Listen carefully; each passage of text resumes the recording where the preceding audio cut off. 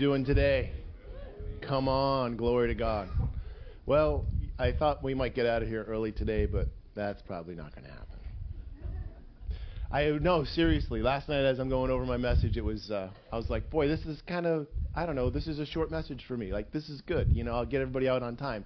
And then as I was praying this morning, the Lord's like, hey, make sure you bring up this. Hey, make sure you bring up that. And now as I'm adding everything together, I'm thinking that you guys are in trouble. And then worship went long. And in my opinion, worship should always go long.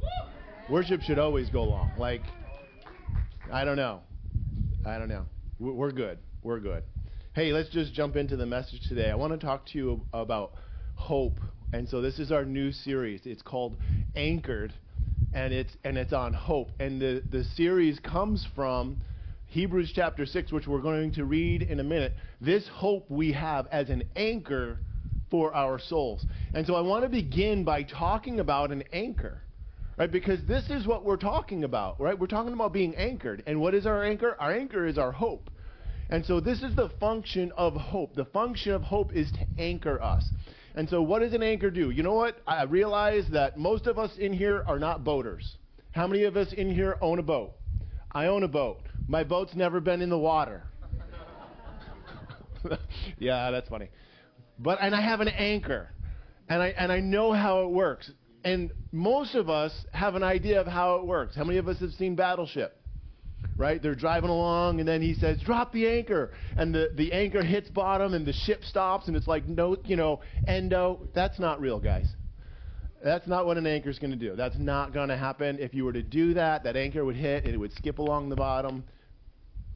Thank you, Hollywood. Not accurate. But what an anchor is supposed to do is once you get out to where you want to be in the ocean, you set down the anchor, and the anchor goes down. And for those of you who aren't boaters, you probably don't know this, but the best place to put an anchor is where it's mucky and where it's like a clay bottom. It's even better than a sand bottom. And it's way better than a rock bottom because the anchor is supposed to dig in. It's supposed to go down and rest in the clay. It's supposed to rest in the muck and the mire, and it's supposed to sit there, and when it gets into those places, then it becomes immovable. Then it becomes what the word calls is steadfast. It's a steadfast anchor. And what is the anchor supposed to do? So if you've ever been out in a boat, kayak, canoe, anything, you know that once you get out into the water, the wind blows and you drift, or the waves are just, even if they're very light, next thing you know, you're on the other side of the lake. This isn't where I wanted to be. This isn't where I wanted to be. And so an anchor holds us in one place. It holds us where we're supposed to be. And this is the purpose of hope in our life. Come on, this is the purpose of hope in our life. It's to anchor us. It's to hold us fast. It's to hold us secure. Amen? All right, let's check out some scripture. 1 Corinthians 13:13 says this. It says, now abide these, faith, hope, and love, these three, but the greatest of these is love. And I mentioned this before. We talk all the time about love. I talk all the time about love. I'm never going to stop talking about love. Love, love, love, love, love. We talk about faith all the time. Without faith, it's impossible to please God. Jesus commented many times about people's faith. And he talked about how they had great faith, how they had little faith, how they had no faith.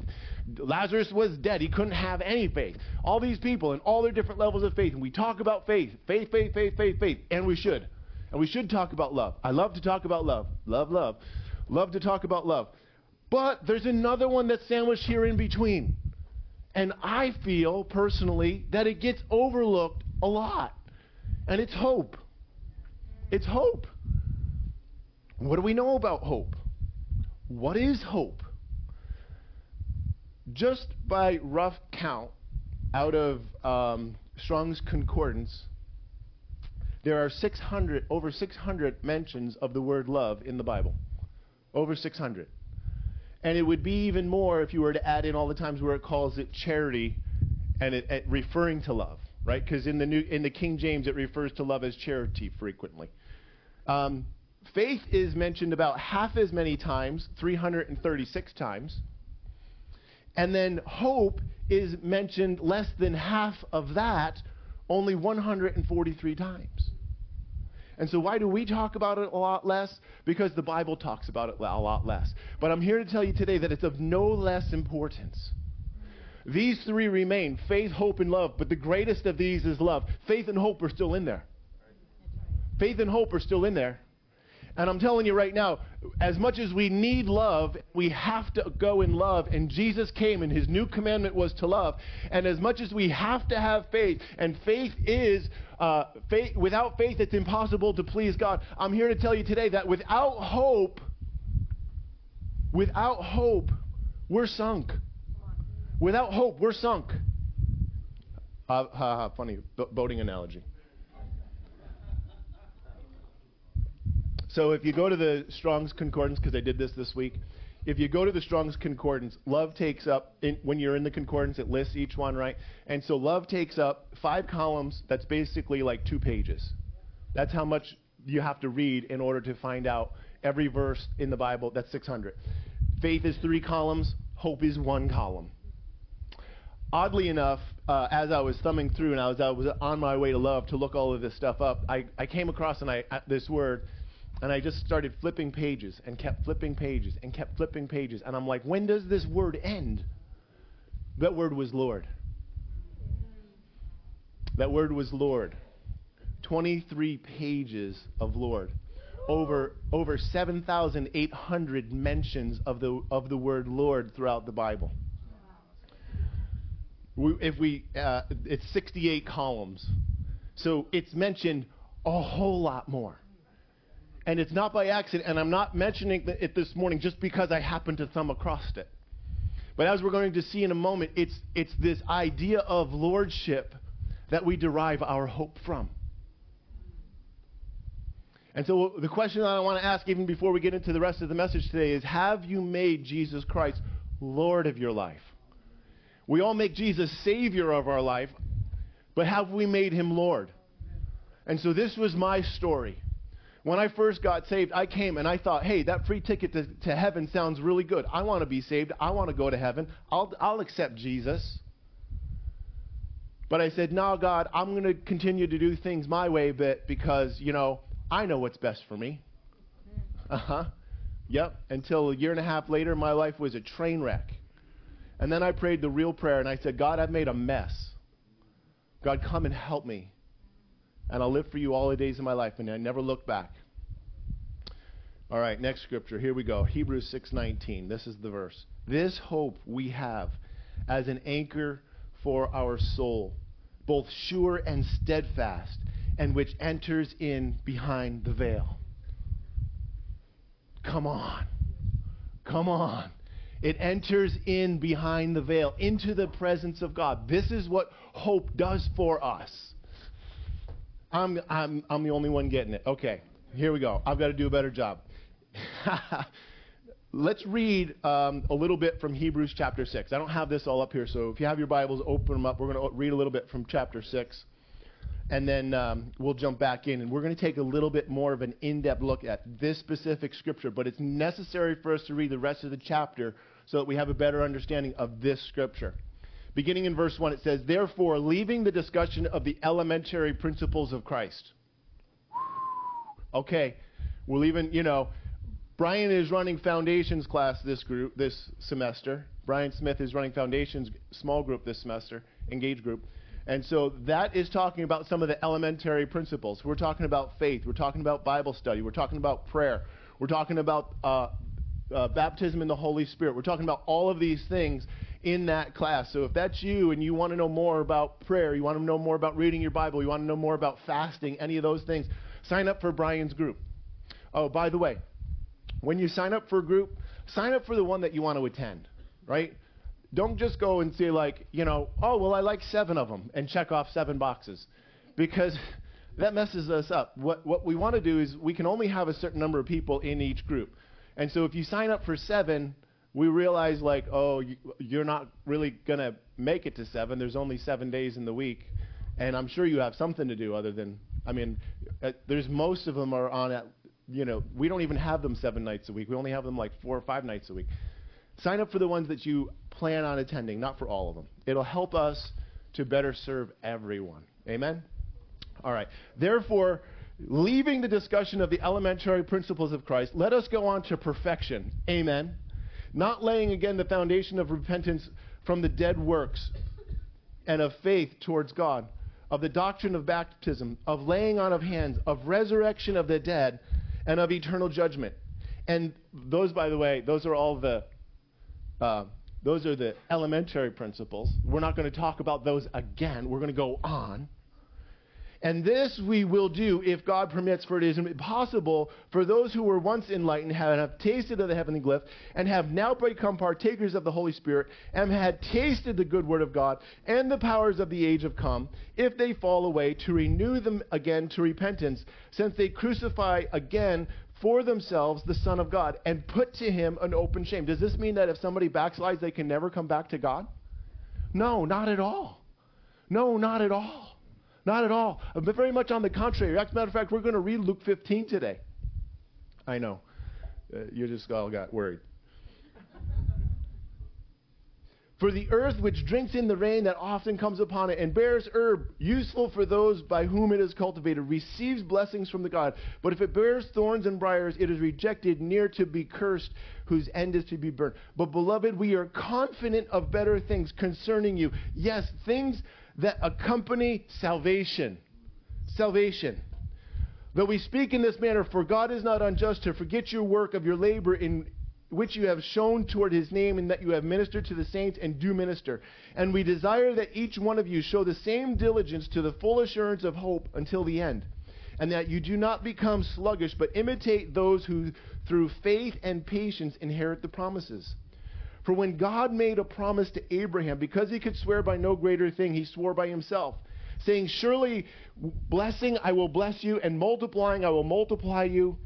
And so after he had patiently endured, he obtained the promise. For men indeed swear by the greater, for an oath for confirmation. I swear to God, right? We don't trust in this anymore because people just use it as a slang. Is for them an end of all dispute. Thus God, determining to show more abundantly to the heirs of promise the immutability of his counsel, there we go, that by two immutable things in which it is impossible for God to lie, we might have strong consolation, who have fled for refuge, to lay hold of the hope that's set before us. This hope we have as an anchor for our souls, both sure and steadfast, which enters behind the presence behind the veil, where the forerunner has entered for us, even Jesus Christ, having become high priest forever according to the order of Melchizedek. Okay. Now that we've read all of Hebrews 6, what is this hope? This hope, right? We read the scripture. This hope we have as an anchor for our souls. So there is a hope that is an anchor for our souls. What's the hope? What did Hebrews 6 just talk about? I actually highlighted it by repeating a couple of words there, to give you a little bit of a clue. Salvation. Salvation. Our salvation becomes an anchor for our souls. This is proof throughout Scripture. Think of Ephesians, the armor of God. Ephesians 6, the armor of God. What is it? It's the helmet of salvation. Why do we need, just for a moment, associate the garment that Paul was talking about here in Ephesians with the different implements and what they protect. The helmet of salvation protects salvation. Salvation protects my mind. It protects my head, but it protects my mind. And so when I begin to think rightly about salvation, when I begin to think rightly about the cross, when I begin to think rightly about the fact that I'm going to live forever in eternity, it protects my thinking. Amen. Wait, what? I thought it protected my head. No, it protects the organ on the inside. It's not just the flesh. God, this is a spiritual conversation. We're talking about the spiritual dimension. It protects your mind. It protects your thinking. Yeah. Salvation protects your thinking. And so I want to ask the question this morning, how much time have you spent thinking about salvation? How much time have you spent thinking about the cross? How much time have you spent thinking about what Jesus did for us that day? I mean, it was 33 years, but we could boil it down to a day. How much time have we spent thinking about eternity and what it's going to be like for us to live forever in eternity? Pastor Tom's big on talking about heaven. He loves to read books on heaven. He studies it all the time. I study heaven a little less than he does, but I still have a great grasp on what eternity is like. When I read the scripture that Paul writes in Philippians where he says, I'd really rather be in heaven, guys. I grabbed a hold of it and I'm like, yeah. And I mean, honestly, if we were to all understand heaven, if we were to all understand the heaven that's there now that we're going to go to as soon as we pass, and the heaven that we're going to dwell in for eternity, we would all choose that place over this place. If you wouldn't choose that place over this place, then I'm telling you right now, you don't understand heaven right. I'm not having a discussion here. I'm not saying like we could discuss it. No, you just don't understand heaven right. You just need to go back and do a little bit more study. You just need to go back and read the Word again. When we understand eternity, when we understand salvation. Yeah. Oh my gosh. As I thought about this message this week and this hope, I was reminded, it was 2001. And I remember the year because we won the Garden Flower Show that year when we ran our business.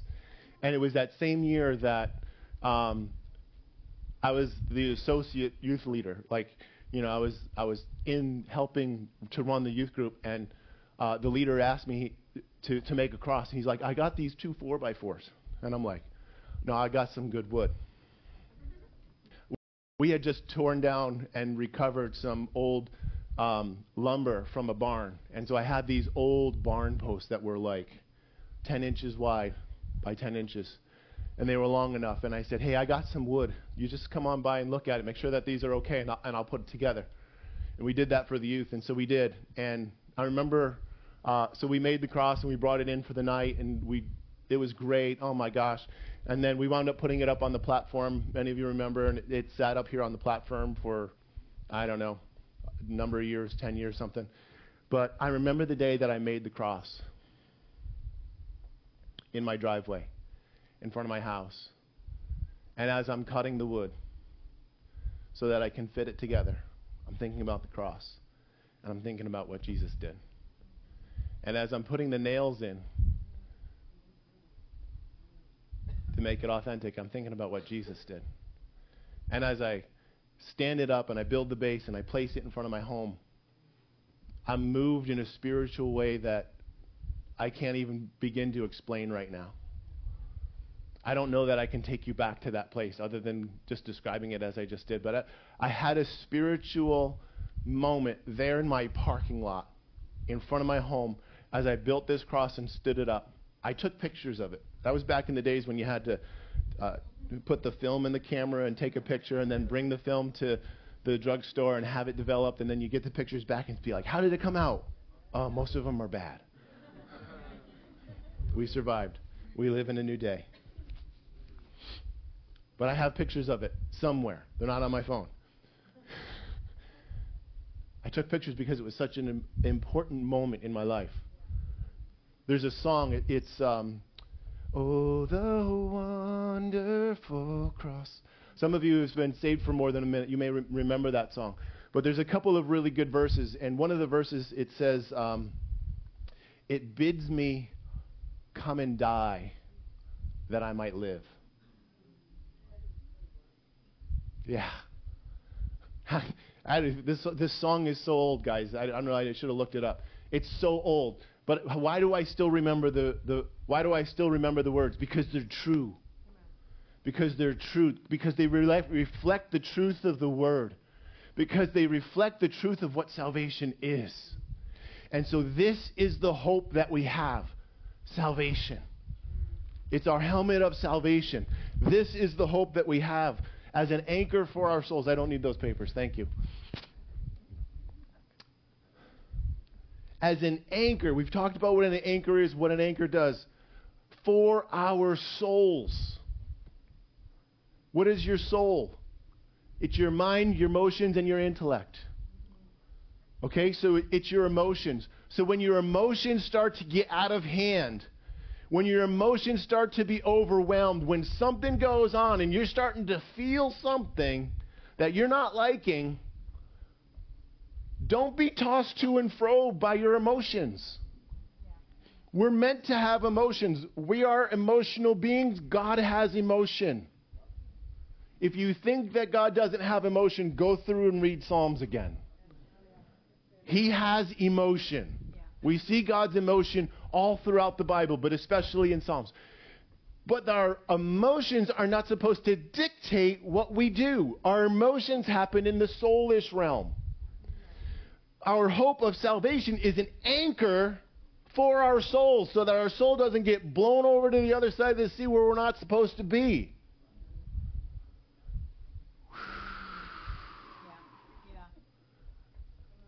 This hope, our salvation, and, I went on too quickly, and the immutability of God. I repeated this.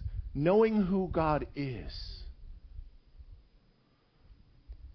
We got a discussion going on knowledge of the holy, about who God is. And we just discussed throughout the book, we come to the end of it, and we just realized, like, we're never ever going to be able to really figure out who God is. I don't even know, honestly, in my personal opinion, once we get to heaven, and we've been there 10,000 times 10,000 years, I still don't know if at that point we'll able to fully understand all of who God is. I don't think that we can, because you have to understand He's infinite. We're finite.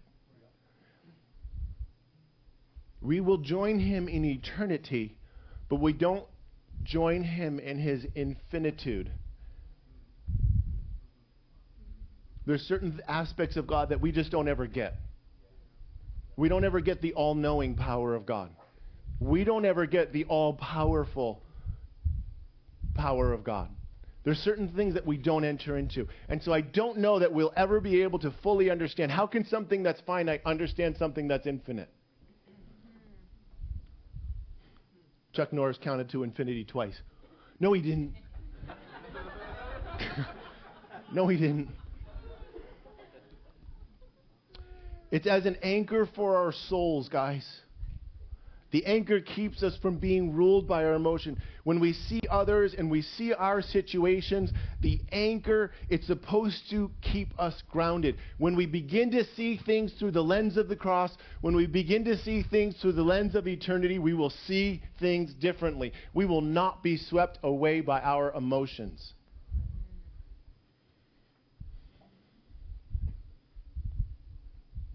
Both sure and steadfast. It's steadfast. It's immovable. We talked about the anchor. We talked about the best place for the anchor. But this is an anchor that can't be moved. My salvation can't be changed.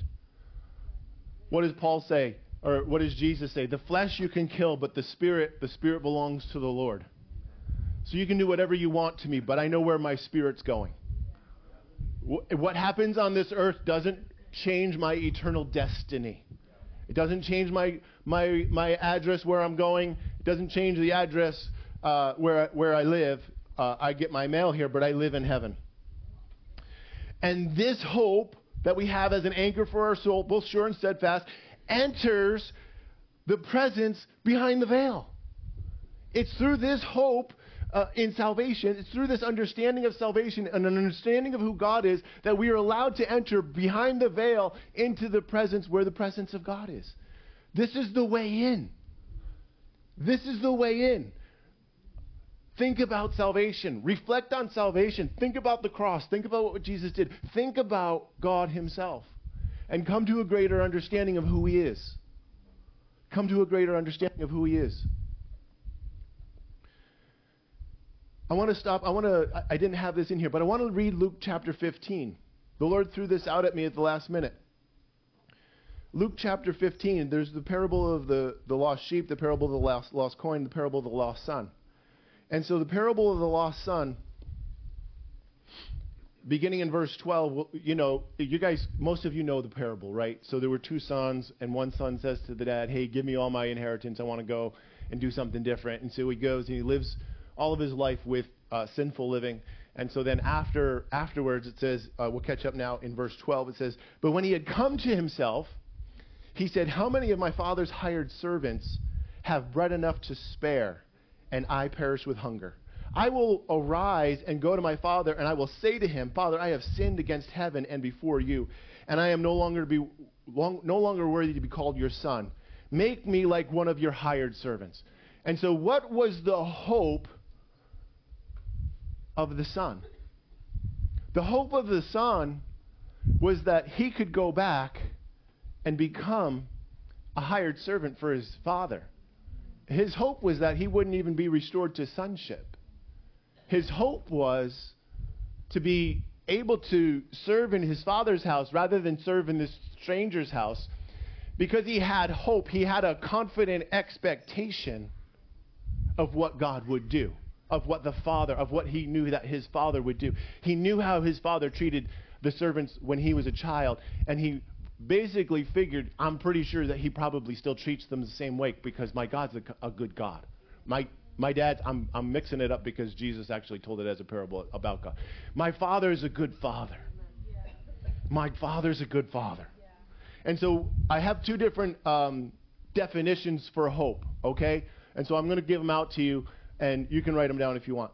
Biblical hope, the confident expectation of what God has promised. The confident expectation of what God has promised and that it will come to pass. That's a good definition. That's a good definition. Hope isn't just, oh, well, you know, are the Chiefs going to win the Super Bowl? Well, I hope so. No. That's wishful thinking. Shots at the Chiefs fans. Are the 49ers going to win the Super Bowl? Well, I hope so. Do the Jets stand a chance next year? Yeah.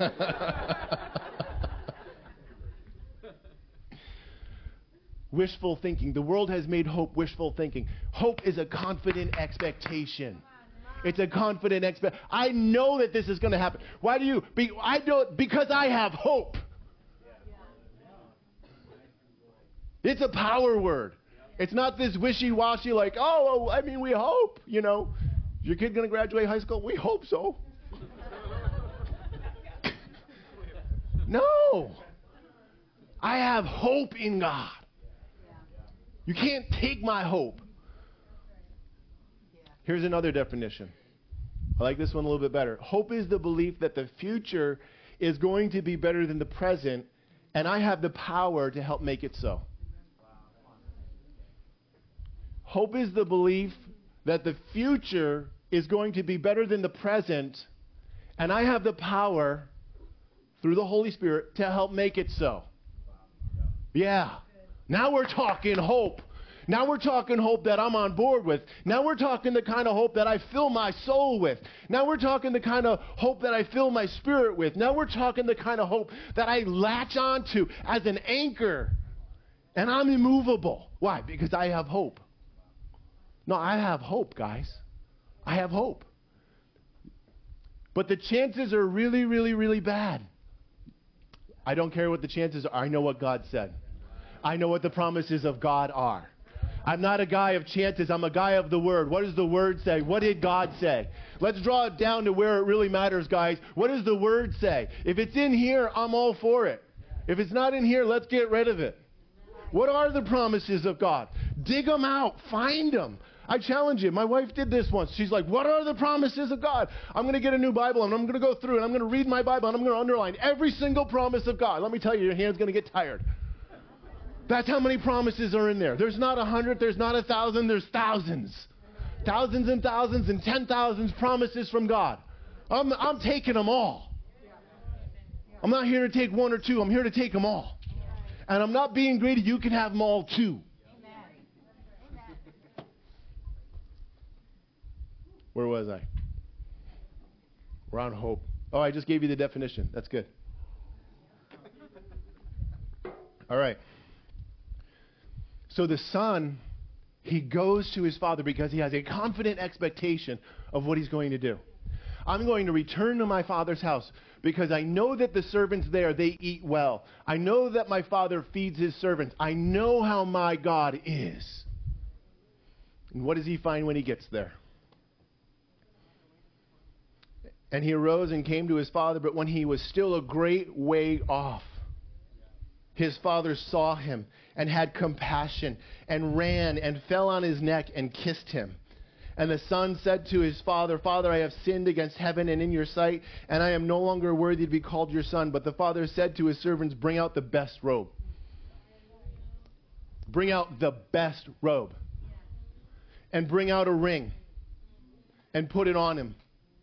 And sandals on his feet. And bring the fattened calf and kill it. And let us eat and be merry. We're going to have a party.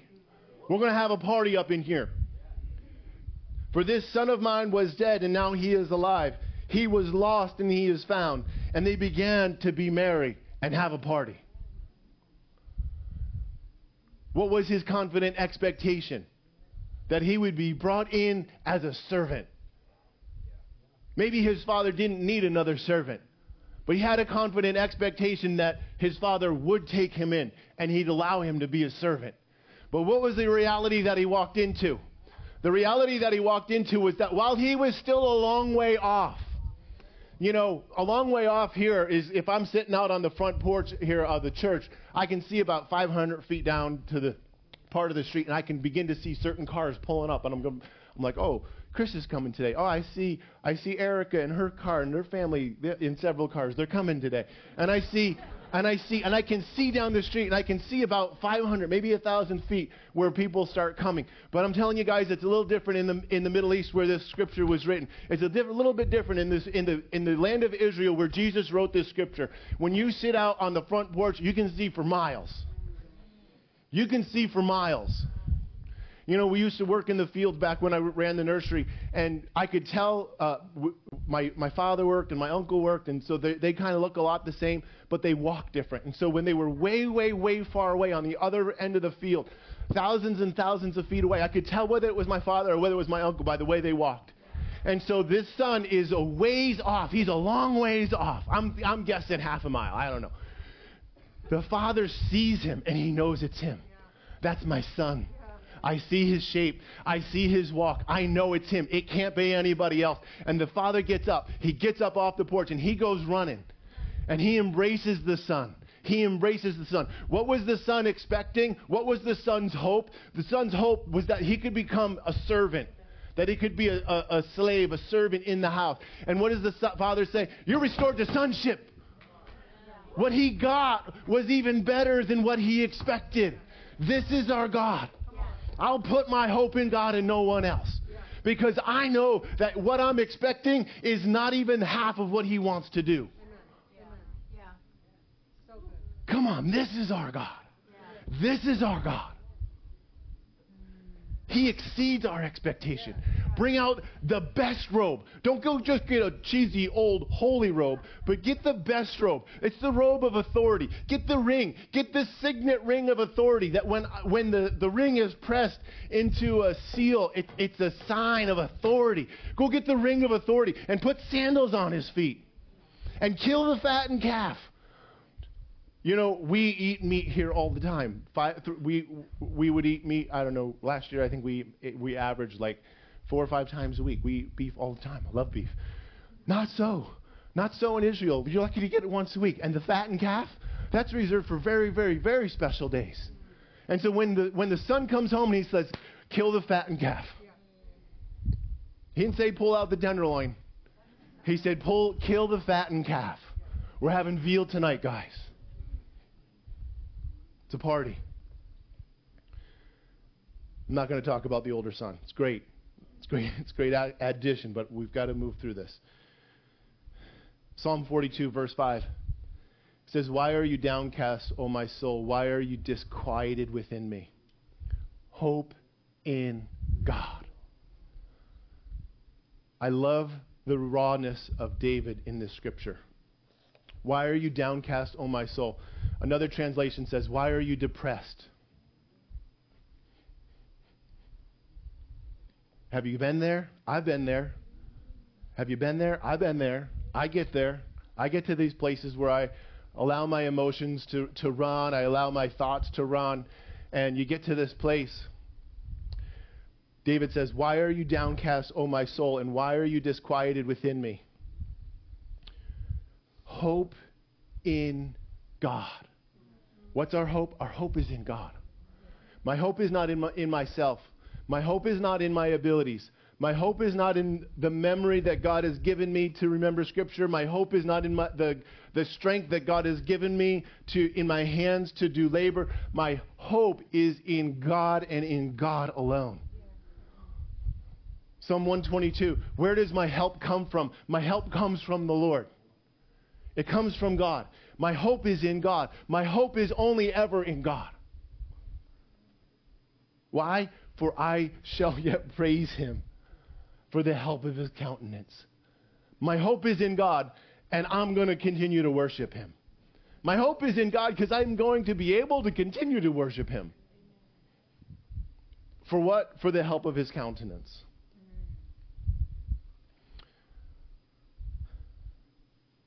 Proverbs 13:12 says this. It says, hope deferred makes the heart sick, but when the desire comes, it is a tree of life.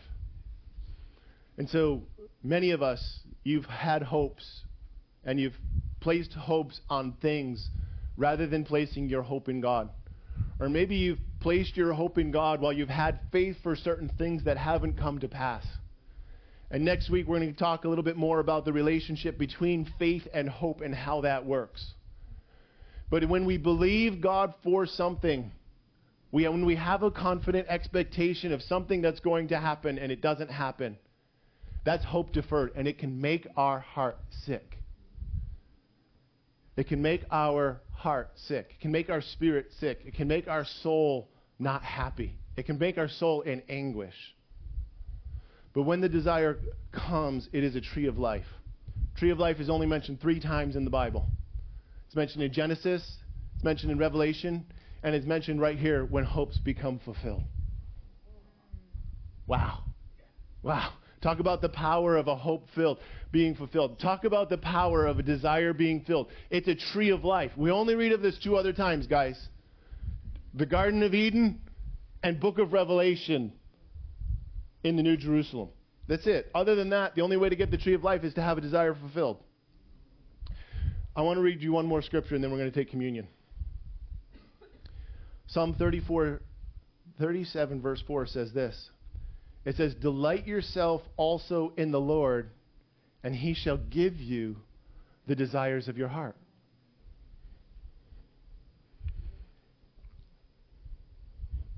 Let's go back and read the last scripture again. Proverbs 13:12. Hope deferred makes the heart sick, but when the desire comes, it is a tree of life. I believe this is a corresponding scripture. Delight yourself in the Lord, and he will give you the desires of your heart.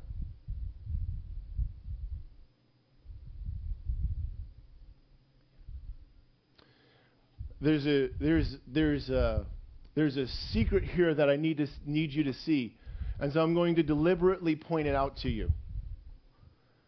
The delighter delights without having desires fulfilled.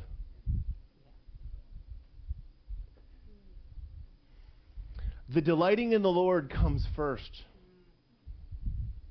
Placing our hope in God comes first. Making our affection Jesus comes first. Comes first. Comes first. This is step 1. How many of you want to have more hope? How many of you want to have your desires fulfilled? How many of you want to have everything that life has to offer? Step one is, and we can support this like with half of the scriptures in the Bible. I mean, I could quote scripture here for the rest of the day if you want. The step 1 is delight yourself in the Lord. Delight yourself in the Lord. Delight yourself in the Lord. What did Jesus say? The greatest commandment was love the Lord your God with all your heart, with all your soul, with all your mind, with all your strength. What does that mean? It means delight yourself in the Lord. What did Jesus say when he was talking in Matthew chapter 6? He says, seek first the kingdom of God and his righteousness. Right? What? Delight yourself in the Lord. And then what? And then all of these things will be added unto you. Delight yourself in the Lord, and he will give you the desires of your heart. Instead, we're like, here's my heart, and it's empty. We run around, we're like, throw this in there. Throw that in there. Throw this in there. I need something else. None of this is working. That's because you chose the wrong thing. It's one thing. It's him. When we take God and we put him in there, suddenly our heart becomes full. We don't even need anything else. I could care if I have anything else. I've become Mary. I'm Mary sitting at the feet of Jesus. One thing. She has chosen this one thing, and it will not be taken away from her. Psalm 27, verse 4. One thing have I desired of the Lord, that shall I seek, that I might dwell in the house of the Lord all of the days of my life. It just doesn't change. Maybe you'll get tired of my message. I hope you don't. I hope you just join me in it. Like, make it the desire of your heart. Make it the desire of your heart. Can I tell you why the desires of my heart have been fulfilled? Can I tell you why my heart is so full right now? Years and years and years ago, I read through the scriptures for the first time. And the scripture that jumps out at me is Matthew chapter 6. He says, seek first the kingdom of God. And I said, I'm in. I'm in. I'm in. I'm doing that. I will seek first the kingdom of God. I will delight myself in the Lord. It's different words, same message.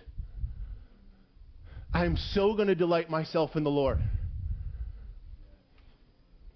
Everything else is just going to grow strange around me. The things of the world grow strangely dim. I think that's from that old hymn. It is well with my soul, maybe? Fix your eyes upon Jesus. Things grow strangely dim. I just don't care anymore. Football, I'll watch the game next week. And I'll root, and I'll have a lot of fun with it. I will. Trust me. If you haven't watched a football game at my house, you don't know. A few years ago when the Chiefs played the Bills and that the score changed, 6 times in 2 minutes? It was crazy. We were literally on our feet. Like, neither one of us are Chiefs or Bills fans. I mean, at the time, Zach wasn't part of the picture yet. And so neither one of us are Chiefs or Bills fans. And we're standing on our feet cheering and screaming. And we're like, ah! It's the best game ever. I'm going to have fun next week. But I'm going to have fun even though neither one of them are my teams. The Broncos aren't playing.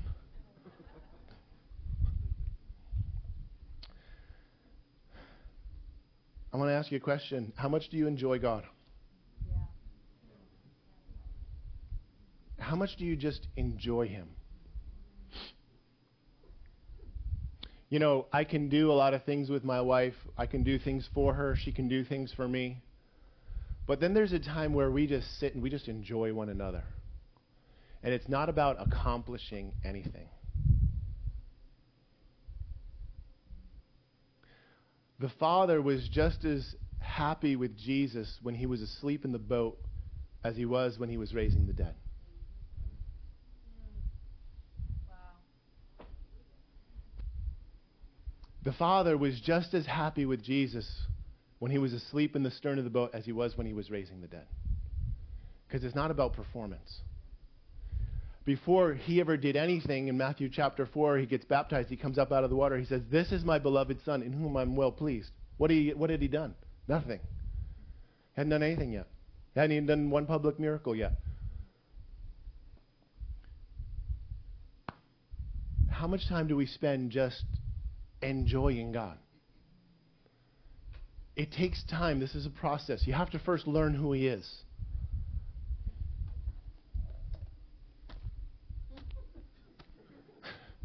Right? If it's not in you, get it in you. If you have to eat the pages, eat it. I don't think that'll work. I've tried it. No, I'm kidding. I mean, I have put pieces of paper in my mouth. I used to chew on paper frequently. I'm telling you, you don't remember what's written there. Read it and read it again. And even if you're not remembering it, continue to read it. Because even if you're not remembering what's written, you're going to remember the import of what it says. For years ago, my wife would say to me, "I don't know Scripture the same way you do." And I'm like, "You do know Scripture. You just know you know the entire meaning of what it's saying. You just don't know exactly how it says it." But it's the same thing. You know Scripture. You find out, you know what? Jesus said, "You search the Scriptures, for in them you think you find life, but they are that which points to me." This book is here to teach us who Jesus is. It's so that we can come to know him. If you want to know him, you just pick this up and you just start reading it over and over and over again. And don't read the Old Testament until you've read the New Testament 100 times. I'm not saying you can't go there. I'm just saying, like, have balance. 100 to 1. It's a much different story. Don't get hung up in the Old Testament. Delight yourself in the Lord. I want to invite you today. If you're here today, we're going to take communion in a minute. If you're here today and you're like, I don't know God. I've never walked with God. I've never made a decision to follow God. I want to invite you to follow God today. Maybe it'll be the very first time that you ever pray a prayer and choose to follow God. That's great. We want to celebrate with you. And that is the best decision that you will ever make. And in a moment, we're going to take communion. We're going to talk more about, like, if you're renewing your commitment to God today. But today, right now, I want to pray for if you've never made Jesus Lord and Savior of your life. If that's you, I just want you to pray this prayer with me. Jesus, I'm a sinner. I ask that you would forgive me of my sins, that you would come and live inside my heart, and that you would help me live for you all of the days of my life. God, I believe you died for me and my sins so that I can live forever with you in heaven, that I would be healed in my physical body, and that I would be delivered from torment. In Jesus' name, amen. If that's you and you just prayed that prayer, I want you to click, today I follow Jesus as my Lord and Savior for the first time. If you check that card, I'm going to send you some information that tells you what your next steps are. And I'm going to set your first and most important next step is to find a great church. If you like it here, we'd love to have you here. If not, we'll recommend another church for you. I want to take communion, and I want to read from 1 Corinthians chapter 11. It says this, Paul writes, "For I received from the Lord that which I also delivered to you, that the Lord Jesus, on the same night in which he was betrayed, took bread. And when he had given thanks, he broke it and said, 'Take and eat. This is my body, which is for you. Do this in remembrance of me.' In the same manner, he also took the cup after supper, saying, 'This cup is the new covenant in my blood. This do as often as you drink it, in remembrance of me. For as often as you eat this bread and drink this cup, you proclaim the Lord's death until he comes. Therefore, whoever eats this bread or drinks the cup of the Lord in an unworthy manner will be guilty of the body and the blood of the Lord. But let a man examine himself, and so let him eat of the bread and drink of the cup. For he who eats and drinks in an unworthy manner eats and drinks judgment to himself, not discerning the Lord's body. For this reason, many are weak and sick among you, and many sleep. For if we would judge ourselves, we would not be judged. But when we are judged, we are chastened by the Lord, that we may not be condemned with this world." And so as we get ready to take communion today, I want us all to just reflect. As the word says, it says, let a man examine himself. Right? Because we failed to examine ourselves. Many are weak, many are sick, many have died prematurely. So let's take a moment and let's examine ourselves. Let's examine our hearts before God. And so this message on hope today, where have we placed our hope? If it wasn't in God, there's forgiveness with him. And his mercies are new every morning. If we ask for forgiveness, he is willing to forgive. And so I want to ask you to just take a moment and ask yourself, say, God, where have I placed my hope? Has my hope been in God? Have I put my hope in the strength of my hand? Have I put my strength in the thoughts of my mind? Have I put my strength in my connections with others? Have I put my hope in my education? Have I put my hope in my location? There's all kinds of things that we can wrongly put our hope in.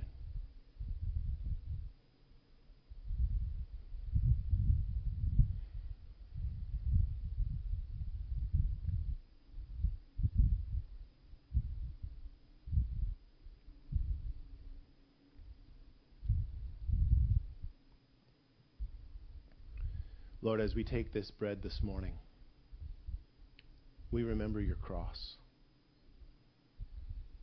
We remember how you suffered, how you died, how you were buried, and how on the third day you rose again in fulfillment of all that you had said, in fulfillment of all of the scriptures.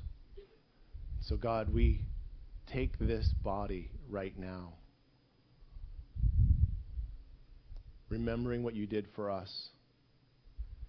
And God, even as we take this representation of your body this morning, we receive every promise that was offered through it. Promises of healing, promises of fullness, promises of overflowing. Jesus, we thank you for your cross. We thank you for your body. We thank you for your love. We take it together.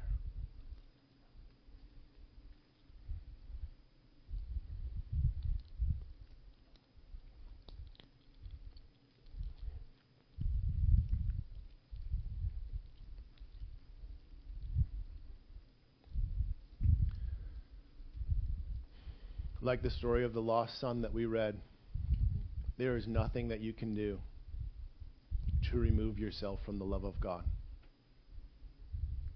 There's nothing that you can do to cause God to love you anymore. And there's nothing that you could ever do to cause God to love you any less. His mercies are new every morning. And he loves to forgive when we repent. So if you're here today and God has put anything on your heart, just simply bring it before him and say, God, I'm sorry. Will you forgive me? And the answer is the answer of the father who was sitting on the porch watching. And as soon as he saw the son coming, he ran to him. And the son asked, make me a servant.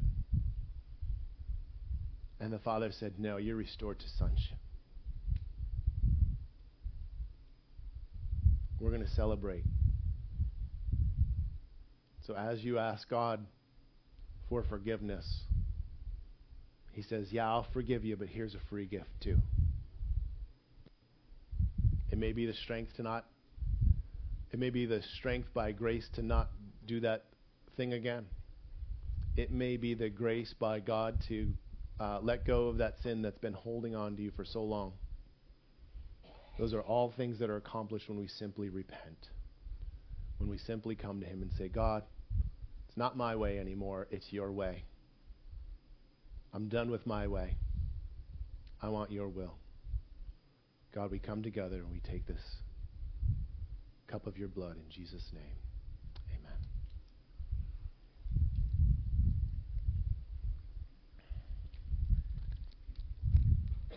Amen.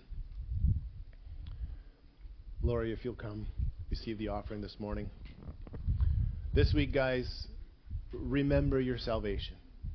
Maybe it's not something that you spend a lot of time thinking about, but I want to encourage you. Spend time thinking about salvation and what it means that you're saved and what Jesus did on the cross. Spend some time thinking about that.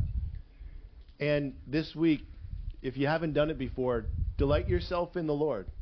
Figure out what that means. Figure out what that looks like. You may take some time, but spend some time this week delighting yourself in the Lord. Amen? Amen. Thank you, Pastor Matt. That was awesome. One of the ways we can delight ourselves in the Lord is by giving. Such an honor and privilege to give. Seems completely opposite to what we'd want to do. I know personally sometimes when I'm feeling a little crunch with my faith or financially, I was like, okay, I'm going to give more. Because it doesn't make sense to, right? We serve an opposite kingdom. That's right. That's so true. So I just want to encourage you to give. Redeeming Love is a great giving church. You look on the screens, there's 4 different ways to give here at Redeeming Love. And I like to share just a scripture. I love this in the Passion. 2 Corinthians 9:7. Let giving flow from your heart, not from a sense of religious duty. Let it spring up freely from the joy of giving. All because God loves hilarious generosity. Come on.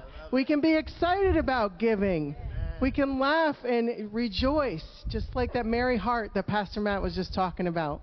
So I just encourage you to continue what you're great at doing, Redeeming Love, and that's to give. So, Lord, we just thank you for this opportunity we do have to give, and I bless this offering. I bless these tithes. I thank you, God, that we can give hilariously from our hearts because it makes no sense to the world. So, Lord, we just thank you. We pray your blessing upon this seed that gets sown from both those that are receiving and those that are giving. And we bless it all in the name of Jesus. And let me just remind you that if you are a guest, please stop at our Connect Corner and get your free t-shirt, and our prayer and healing teams will be available under the screens, and we will see you Wednesday night for Holy Spirit Encounter Night. Thank you. God bless.